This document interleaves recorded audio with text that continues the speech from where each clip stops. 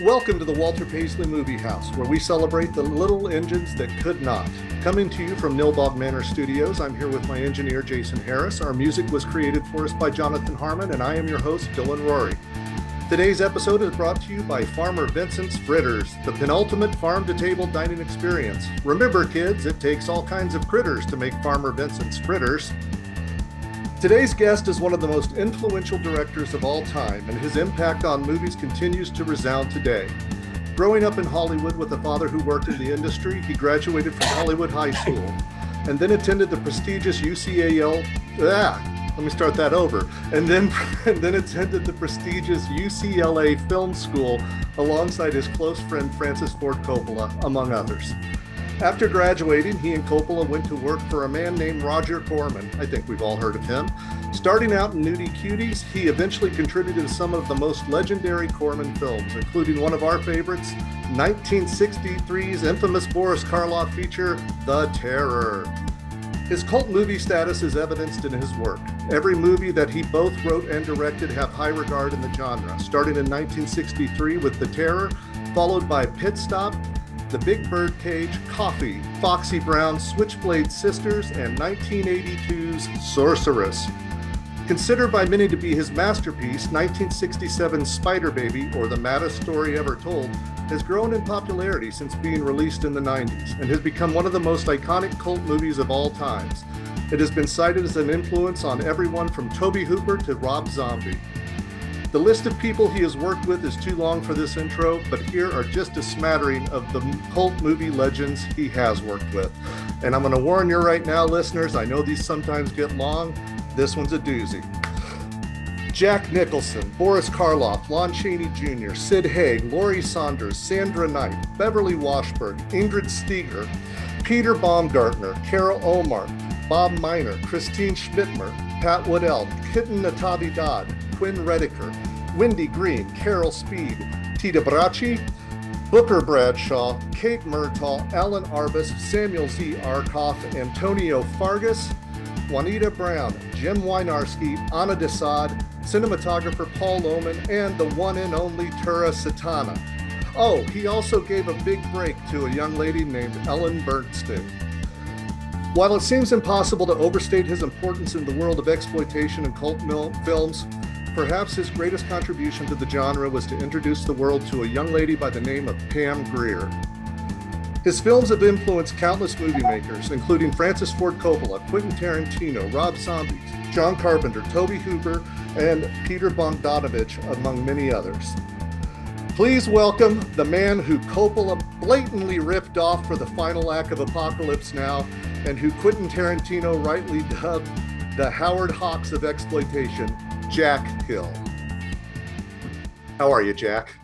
I'm very well, thank you. I just want to add one thing that I think you overlooked, The Swinging Cheerleaders. It's really one of my best movies. That's a great flick. I wanted to mainly focus on the ones you both wrote and directed because those were such huge influence, but The Swinging Cheerleaders definitely was a genre changer. Oh, well, but you already mentioned some that I didn't really write, that I just worked with the writers on, but that's okay. Okay. Well, I know you've been credited as one of the co-writers on The Terror, but that's among many others. I think a lot of people ended up either getting tarred with the blame or credited for that, depending on your perspective on it is. I got writing credit on it, at least as I recall. Well, thank you so much. With Roger Corman's production, you never know who's being credited what for what. You know? Depends on what he wants to pay for, I think. Yeah, you could put it that way, yeah. So you grew up in Hollywood. Your father worked in the industry. He was with Warner Brothers, correct? Correct. Let me just add, because it's more interesting, he was with Warner Brothers when it was First National Studios back around 1925, and stayed with him until the consent decree put the major studios off and everybody, and then he worked freelance, and then he went to work for Disney, where he designed all the interiors for the Captain Nemo submarine. He designed the Disneyland Castle, among many of the other items in Disneyland.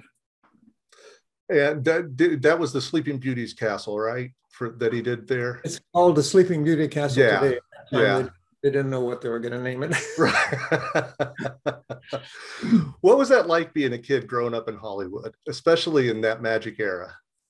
Well, that would be a long story that would take a lot of time. But growing up in Hollywood, That's well, okay. yeah, well, I mean, we went to the movies a lot, obviously, but in the movies in those days, it was very, very different from now. You know, people would very often walk in the theater in the middle of a movie, watch the rest of that movie, a lot of trailers, a B movie, and then back and finally, you know, it was crazy. But I can only tell you that growing up, after growing up, uh, drove a taxi, the all-night shift in Hollywood for a little while, and solid days there, and that was an education. I can only imagine. I want to come back to that for sure. Yeah, it gave me lots of little snatches of dialogue that I later used in screenplays. We're going to revisit the taxi days in just a minute. I want to go back to the movie houses. I know you've cited the movies of the 40s, a lot of the noirs and gangster films as being probably your main influence. Were you one of those all-day theater kids where you go in the morning and just stay all day and watch the same movies and trailers over and over, newsreels? No, I never was. Although I had friends who did the Hitching Post Theater was on Hollywood Boulevard, and they played all westerns. And my dad would take me down there on Saturdays to watch everything. I think my parents wanted to get me out of the house, but we would watch all the western movies, and they had, of course, the serials. You know, went Captain Marvel and this kind of stuff. What was that serial you just mentioned? Captain Marvel, and then they had the Lone Ranger, and they had a bunch of other stuff like that.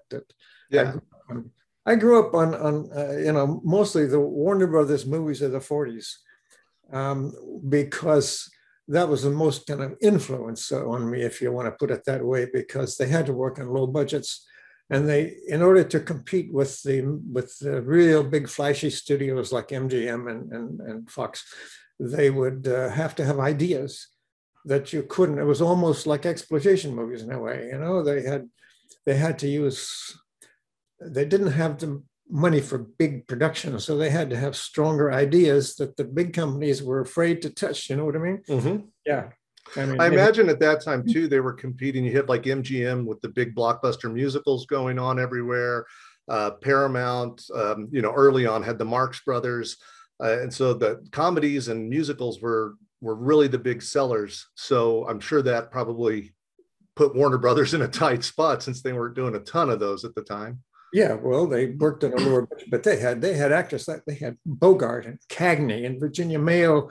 MGM had Robert Taylor. You know, come on. What's the difference? Yeah. Yeah.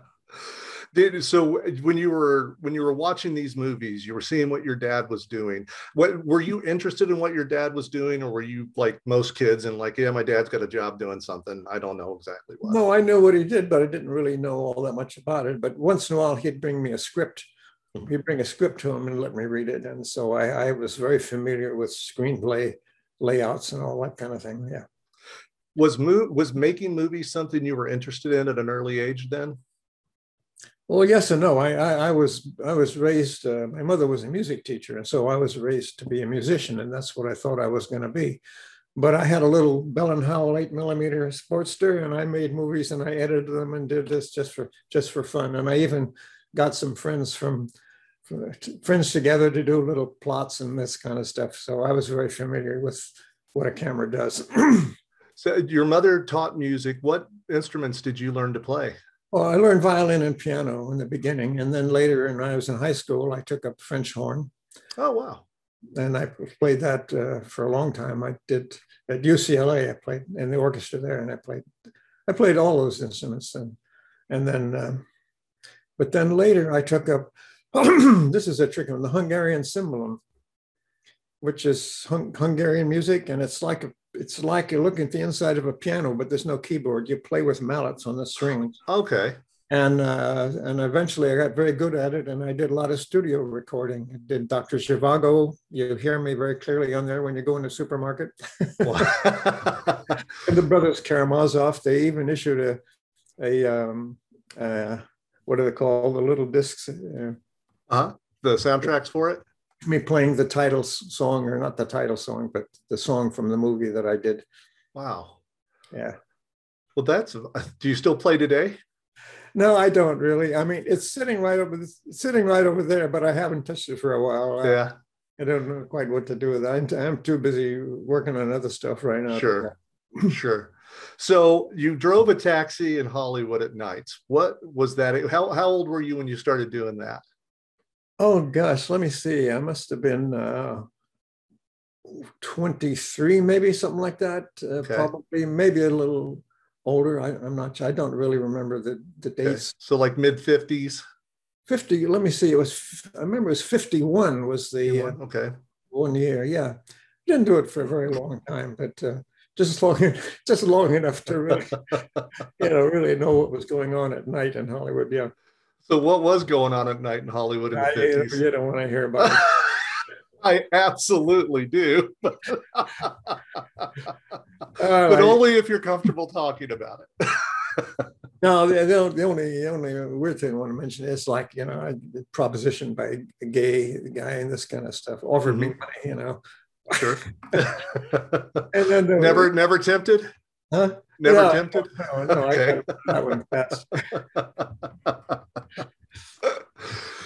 So you were growing up around all of this. Obviously, you were going to the movies, loving them. You were reading screenplays that your dad would bring home, starting to get a taste of the business. You were at Hollywood High School with, I'm sure, countless other celebrity kids, and kind of getting to know a little bit more about the business as you grow into adulthood and going to film school. Was it around high school when you started putting your eye on, okay, I think this is the trajectory I'm going to follow? No, it never occurred to me. I was really planning to be a musician, and still then, okay. Yeah, and I majored in music at the university. Mm-hmm. And when I got into a writing class at UCLA, I was majoring in music, but I took cinema as a minor, because I got into a writing class and they encouraged me. And so I got to directing a student film and then another student film. And after that, I began making movies instead of making music. So it was one of those, did at any point when you started making movies and were starting to kind of make a name for yourself and get some work, did you look back and think, maybe I want to go back to music? No, never did. No, the music business was really, really, really tough to make a living in those days. Unless you had a contract, it was tough. But I did, quite a bit of recording, as I said, which when I was in school helped me put my way through school. Right. Yeah. So you come out of school and you and Coppola go to work for Corman. Now, did you go together, or was it? I've read a couple different things. Maybe Coppola brought you in. Roger used to check with the cinema department there when he wanted to bring somebody in, needed an employee, and so Francis was very highly recommended. So he hired Francis, and Francis brought me in as a cameraman. I was doing a lot of camera work at that time. Mm-hmm. And then I started doing other stuff. And then when Francis very soon went on to bigger and better things with major studios, because he wrote very, very good screenplay, as we know, Patton. Mm-hmm. And so then I took up with Roger for a while and doing all kinds of stuff. Yeah. I was doing research for you there. It's like you're noted as doing a little thing on so many movies, and I'm sure that many of them just go unnoticed, and things that you aren't even credited for, that people don't even know about. When you were with Corman, what could you take a guess how many different projects you worked on with him?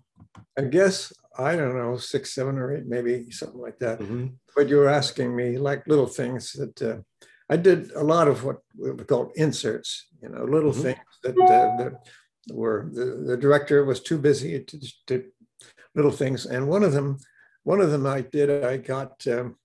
I had a shot where this guy is standing on the edge of a cliff, and a hawk comes down out of the sky and gouges out his eyes. Now that was the assignment, right? And I managed to do it, and the scene got applause in the theater. So some of my little moments, people actually clapped for. That's right. What movie was that for? That was The Terror. Yeah. Yeah, I did. I know the answer to some of these questions I'm asking. I just like to hear you say them. Yeah, I did a lot of little things. Like there's another scene in The Terror that I had to do, like he's gonna walk into quicksand in a second, right? And he stops. Somebody stops him, I think, and he throws a rock, and the rock hits the ground and slowly settles into the ground. That sounds easy, isn't it? But you know what you had to go through to get something like that. I did it in my backyard with a net. Is that how you ended up getting that effect? Huh? That's you ended up just net lowering it. Yeah, well, then and lowering it. Yeah. That's the kind of stuff that I did. I had to figure out how to do. Well, I can't pass up talking about The Terror. It's a movie that I'm slightly obsessed with. It's kind of famous for, first off, it's one of those typical Corman, hey, Karloff still owes me some time and we've still got this set. Let's go shoot some scenes of him and then build a movie around that. This is probably the one that is the most famous or infamous, depending on your look on it.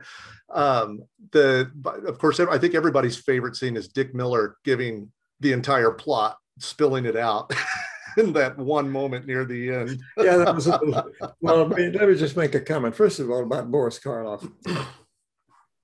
When I worked with Boris Karloff for a little while later on, and I asked him about Roger Corman, and he said, I don't want to hear that man's name in my presence. Wow. That was the experience he'd had from The Terror, yeah. I know at that point he was very sick with emphysema, had to sit a lot. And of course, in the Terror, that's evidenced. I think he's got maybe 3 scenes where he's walking across the room or something. Aside from that, what was your experience with him? With Boris? Yeah. Well, it's just wonderful. I mean, he was such a great guy. When he had a tank, he had to breathe oxygen from him, and he would sit, and then he would get up. He would get up and do an action scene and come back and sit down and put on the breather again. And but he was a trooper, he wanted to do everything. He got his lines. He knew how to do everything. He had great guy, just wonderful. What was it like for you as, the movie kid who grew up watching people like Karloff, that now you're standing next to him and working with him on a project? Yeah, well, that was thrilling. The only unfortunate thing is that in those days, of course, we didn't have access to all the old movies. That nowadays we all know. We've all seen Boris Karloff playing a Chinese detective, this kind of stuff. If I had only known about those things, I would have had so much fun asking him about it. He played. What's the Chinese? It was because Peter Lorre played him too. Peter Lorre played Japanese detective. Yeah. Was that Moto? Was that Mr. Moto that Peter Lorre played? Okay. Yeah, I can't remember for Karloff. I know the movie you're talking about, but I can't remember the name of the detective on that. Was Charlie Chan? Yeah, he played Fu Manchu. Fu Manchu. Yes. Okay. Yeah. Okay. All right. With Myrna Loy playing his daughter, his evil daughter. Yeah. my mother went to school with Myrna Loy, actually. Her name, I think, was Williamson. And she said she was planning on getting all these Oriental roles. So she picked the name Loy, so it would sound more like she was the real thing.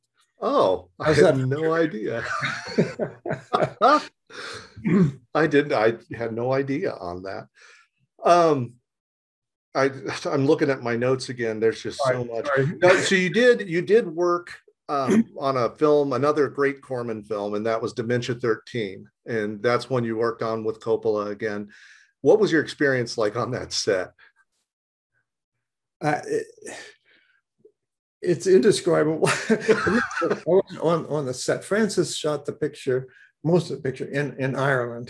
He was a genius at putting together funding, on promises, and some talent that I never had. And he got this thing together and he wrote the script and shot. And when the picture came back in Roger Corman's office, and when Roger first saw the picture assembled, he took his pencil and threw it at the screen because there was so many holes in it, you know, things, missing stuff that Francis had not shot. So I was assigned to try to figure out how to do a lot of the filling in. And then when Francis came back, he directed some scenes that needed to be done. Just for a few examples, there was an underwater scene where the girl dives down underwater and sees something. That was shot in my father's swimming pool. Yeah. What's that experience like when you were brought in to do something like that? You know, we need some plot holes filled. Were you in contact with Francis during that? Were you doing that in a bubble and then you handed him the finished project to work with? No, Francis was off doing other things, but he did come back to direct a couple of some scenes that need to be done. And but aside from that, I had very little contact with him at all. Although later on, when he was trying to get, he had a project that he wanted to become director on, and he needed to show something that he could direct. So Dementia 13. The finished picture was so short, I had to add about 15 minutes to it to make it saleable in the theaters, right? And so he asked me if I could cut that part out so that he could show the picture as his work as a director. That's basically pretty much the only contact I had with him on that one. And I was happy to do that, yeah. Is that intimidating? That picture is just full of little inserts that I put in that make it all kind of go together. Then it worked. Is that intimidating when they hand you not only another director's work, but a director that you know and are friends with, and they say, hey, fix this? No, it wasn't like that at all. It's just stuff that I imagine that it's probably a procedure that there's a lot more of that going on than we're aware of. If you look at any major blockbuster, check out the second unit credits, and you can see there's a lot of that. But with Roger, probably by multiples of power of 12. You know? I think he's got a warehouse full of just stock footage of things that he shot over time that he can just plug in. Actually, yeah. Yeah. You've described working for Roger Corman as an emotional roller coaster. What do you mean by that? What did I describe that? I found that in an article from. Oh, okay. That was an article in a thing called Dazed. Okay. You said it in that. I wouldn't go so far as to say roller coaster, but it was certainly an up and down situation. Well, people working for him, were like viciously competitive with each other to get Roger's favor, so he would sign them to something.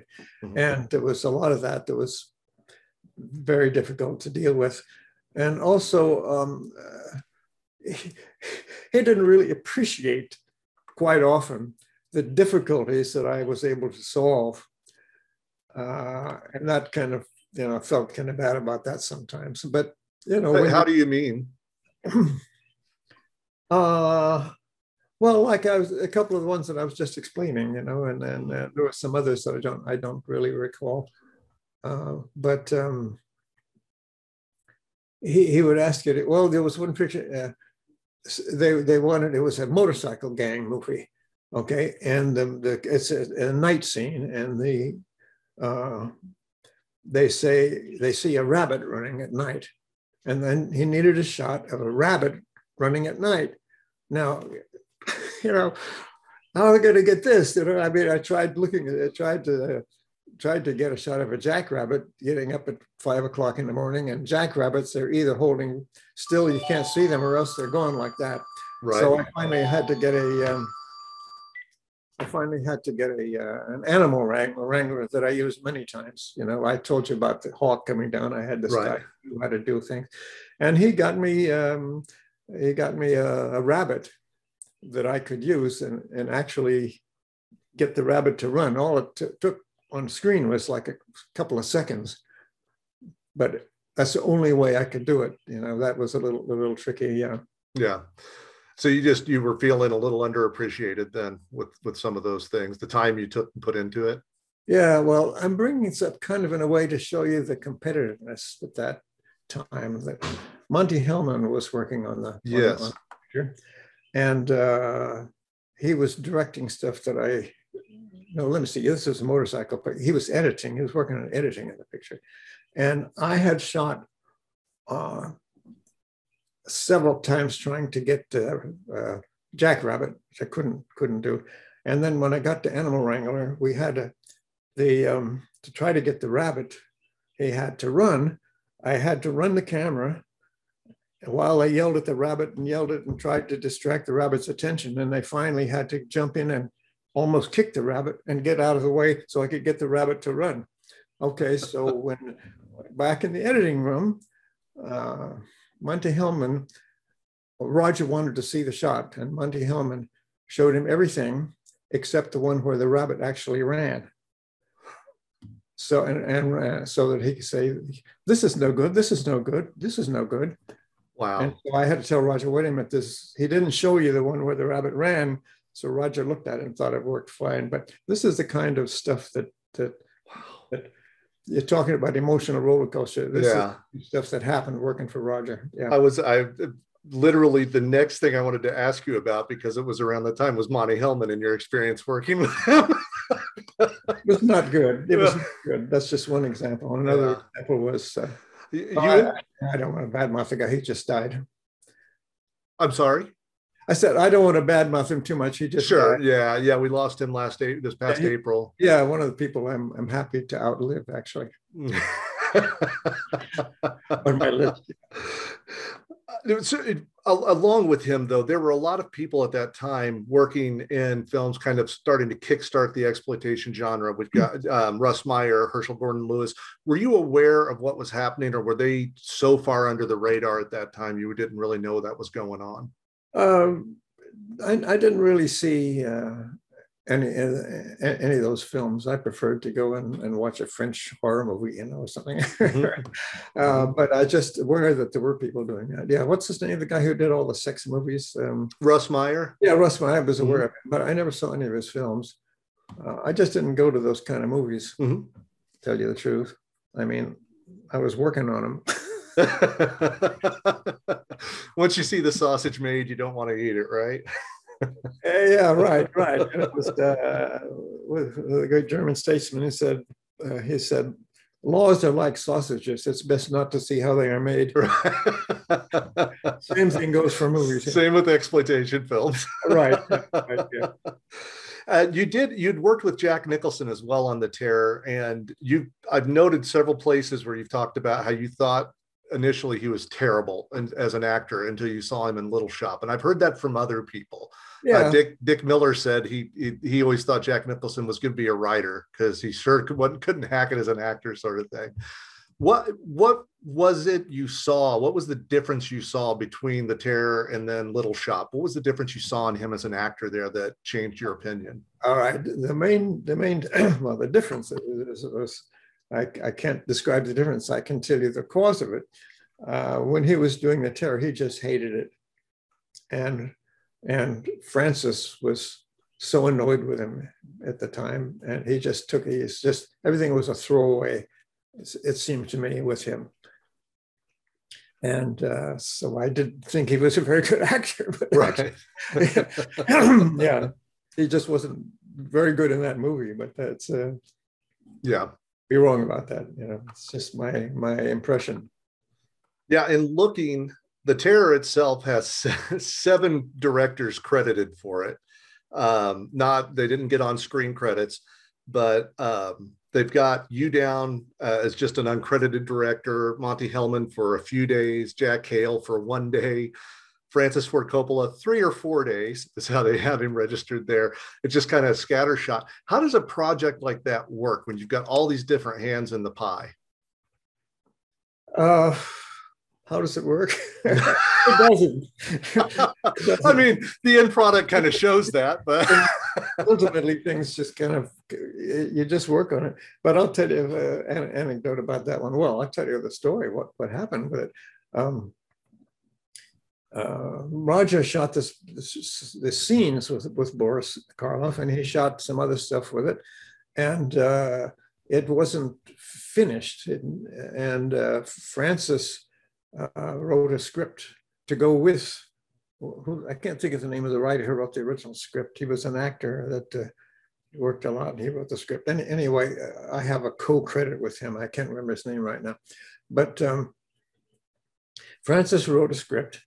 And, Leo Gordon. Leo Gordon, yeah. He had been the original thing, and Francis took what was shot and wrote a whole new script to go with it, to make use of it, which was okay. And we shot a whole lot of material up around Big Sur in California there, with beautiful forest scenes and things like that. And unfortunately, what he shot scenes day for night, but didn't tell the cameraman that it was supposed to be night. So a whole major part of that was unusable.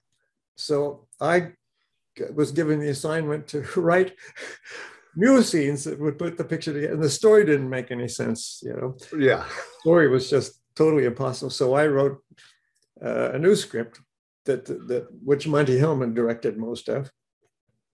And it still didn't make a lot of sense. A movie like that doesn't really have to. And it did okay. It did fine. I think partly because Ronnie Stein wrote this wonderful musical score for it, which was really good. It is an incredible score. Yeah, he did my Spider Baby as well. Yeah. Mm-hmm. Yeah. Spider Baby. I mean, I want to talk about Mondo Keyhole just a little bit. I know you didn't have a lot to do with it other than some vignette work, but let's talk a little bit about, if you don't mind, talk a little bit about Mondo Keyhole, and then we can jump to Spider Baby, which I could talk about for 3 hours, but very little about it. The fun thing about it was it gave me an opportunity to kind of play with the camera and do a lot of interesting things. So that was the main thing was for me, and I was just trying to make a living. I worked with Lamb. John Lamb. He did all these nudist films and things like that. And, the Nudie Cuties, or the Nudist Colony ones. Nudist Colony, yeah. Yeah. In those days, the only way you could do real nudist. This was before, I mean, God. Nobody could predict what you see nowadays. Right. TV, right. But the only way you could do that was it was official. Nudism was almost like had a religious authority, it was like a cult, nature, blah, blah, blah. Mm-hmm. And so he shot, I did the camera work, these nudist films, which were sold in mail order. Mm-hmm. And so he decided we wanted to make a whole feature film because the Swedes had come out with this I Am Curious, which was the first, and it kind of broke the barrier. Now you could show bare breasts on the screen, which before you'd get arrested for. Right. So we did this, put together a movie from a lot of the stuff that he shot and a lot of new stuff, and it was called the Raw Ones. The title. Are you familiar with this? I am. Okay, well, I'm telling you what you're doing. Yeah. And so when we opened it in the theater, we were all worried that we were going to get arrested. Sure. Yeah. Yeah, that whole era was very they had the era of the Nudie Cuties that kind of came on the tail end of the Nudist Colony ones that were just dumb movies. You looked for any excuse to show breasts and things. And where with Mondo Keyhole, we've got actually an actual plot running through that as well, which was a little different from what was going on in a lot of those, the Nudie Cuties, of course. I tried to make it kind of like an art film in a way, Yeah. Yeah. Well, you mentioned Spider Baby, and we got to get to it. I'll tell you right now, this movie, I don't even know for how many years. My son is 23 now. We every Halloween watch Spider Baby together Really? For as long as I can remember. It's one of my favorite movies. Of course, Lon Chaney Jr. It was near the end of his career. One of his last films, I think he did 7 or 8 more after that. What was your experience with Lon Chaney Jr.? Just great. Again, today I feel so sorry that I wasn't more aware of some of the earlier things that he'd done. You know, he played in Lenny, you know, and great Lenny to Burgess Meredith. Yeah, right. Yeah. It's really great stuff that he did. So I've always kind of regretted that I didn't know that I could have talked to him about some of those things, and asked him. But he was just really, really, really great. He liked the script. He liked the girls. He just took it very seriously. He wanted to do his best work. He didn't want to throw it away, you know.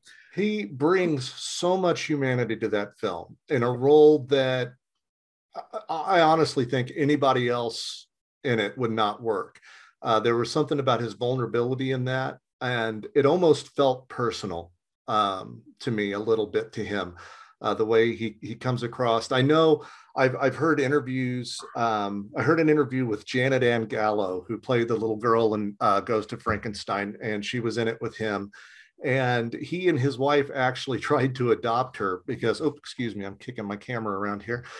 Tried to adopt her because of her family was just running around all the time. And he wanted to bring her into his family. Of course, her mom and dad were like, I don't think so. But he just loved kids, and her memories of him were great.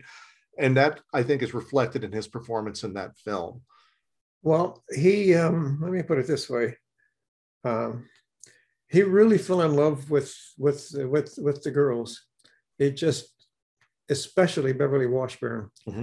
And the scene when he's explaining to the girls that something's going to happen, right? And blah, blah. And Beverly's there. Beverly was the actress I have known, could cry like that, you know, really get into a scene.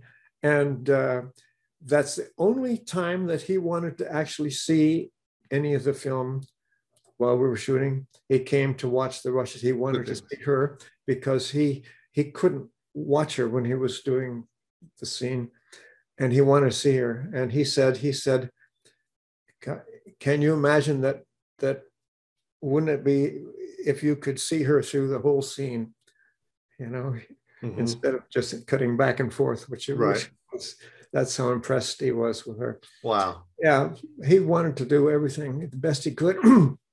The only problem we had with him was I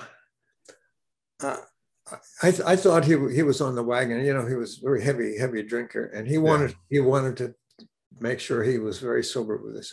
And there was one time when we had forgotten something, and in the afternoon, we needed to go back and do a little pickup from him. And he was really kind of nervous about it. And I only found out later that he would have an orange every afternoon that was spiked with vodka. I learned that from Sid Haig. Wow. Well, I knew he was known to tittle a little, but that is I never heard that one. Wow. Yeah, a little bit of trivia there for the masses for history. My son wants to know, this comes directly from my son, the outfit that Sid wears to dinner, and that he wants to know if you know the whereabouts of that. He thinks it should be in the Smithsonian. It was called a Buster Brown. Yeah. And I don't know, they just found it in a wardrobe supply place. It's such a great visual gag when he comes out of the dumbwaiter in that. It's so great. Well, that movie's just, it really goes over the top in so many ways, and that's why when it was first made, people couldn't quite get it. Yeah. What so you finished it, you ended up not getting a copyright on it, and it wasn't until I think the 90s when you did a reissue and added some unused footage to it that you were able to get it copywritten, and that also brought with it kind of a resurgence for it. I don't think people at the time knew its influences on people. Texas Chainsaw Massacre, Toby Hooper cites Spider Baby as one of his biggest influences for making that film. That was a mistake, that he had never even seen it. From what I've read, he's cited it. Oh, really? So, but you know, it's the internet. I try and second and third source stuff, but I once met him, but he never mentioned that. Well, it could be bullshit. I don't know. I'm not sure on that. Yeah. Okay. Well, I did read Quinn Rediker on set spent a lot of time in Chaney's trailer with him, just talking to him about the old days and stuff. yeah. Did you get the sense that Chaney was flattered by that kind of attention? I never had any thought about that at all. I didn't even know he was. You know, when you're shooting a picture, you're really, really busy. You know? Yeah. Much time for anything else but focusing on what you're doing. I definitely, for you, I consider you one of the true auteurs, someone who is you're getting your fingers in every part of it you can, wanting to make sure that you're creating the final product as you've envisioned it. Is that a correct read on my part? I've been called a grunge auteur. A grunge auteur? Yeah, I like that one. I like that. Yeah, I like that too. I'm working on on my memoirs at the moment. I got a call from a literary agent who was very encouraging and asked me if I could do it. So I'm working on that right now, and I thought I'd use that as the title. But anyway, to go back to your question about in that particular instance, I had to write the script, had to direct it, and then I edited it, including the sound effects. So that's much more than most people usually do with them. Yeah. So it kept me busy for a while. I had read that producers actually made you cut a scene where Emily takes Schlocker's cigar and starts smoking it. The producers thought that was too far. I don't know what they thought. They just didn't like it. They thought it was, I don't know. Yeah, they thought it was too weird, I guess. Huh. It's too bad. The actors, of all the other things. I thought it was kind of the actresses, the players loved it. What's the actress's name? I can't remember her name right now. For which one? Yeah, on Emily. She was a star at the time. I'm sorry. Say it one more time. That broke up just a hair. Who played that character on Emily? That was Carol Omar. Carol Omar. Yeah. Yeah. Her name right at this moment. Yeah, she thought that was funny. So, she had a great time. By the way, a wonderful time. That's it shows a lot in that film. I think you can kind of tell that everybody's given 100% and really having fun with it. Yeah, that's true. Yeah, that's great. That was your first film with Sid Haig, who you continued to work with from that point on. What was your friendship like with him? My first film with Sid Haig was my student film at UCLA. Oh, was that The Host? Yeah. The Host. Okay, yeah. Let me make one comment so we don't forget as we go by. Mantan Moreland, working with Mantan Moreland. He was such a great guy, and he was so happy to be working because the civil rights movement at that time was going strong, and it virtually put an end to his career because Black character actors were all, it was no longer proper to use Black actors in these menial roles. Mm-hmm. And he felt so bitter about it because he didn't feel his comedy was demeaning, and he said, like, acting scared, that's, he didn't find anything demeaning about that. And, I wanted to have him in this film playing, I wanted to one of those characters, put an end, right? Yeah. Max scared and then have him killed. See, that was kind of a little conceit I had about it. Going back to Sid Haig, you worked with him on your student film. He ends up in so many of your movies. Obviously, you guys got along, had a friendship. What was that friendship like? Hey guys, what'd you think about that? Jack Hill is one of the absolute greats, a legend of cult film. This was only part one. Part two will be out in a couple of weeks. We're starting to get some feedback on this. I really appreciate anything you'd like to say about the podcast. Of course, you can find us on Facebook and on Instagram and on Twitter, but I'm not very good on that. Under the Walter Paisley Movie House. Feel free to join our page, join our group on Facebook. Let people know about the podcast. We'd love the word to get out. There's a lot of cult fans out there, and I know that they'd like to hear some of these interviews. As always, if you're out and about, please be sure to take care of your servers, tip them well, because at the Walter Paisley Movie House, we do not piss on hospitality. See you in a couple weeks.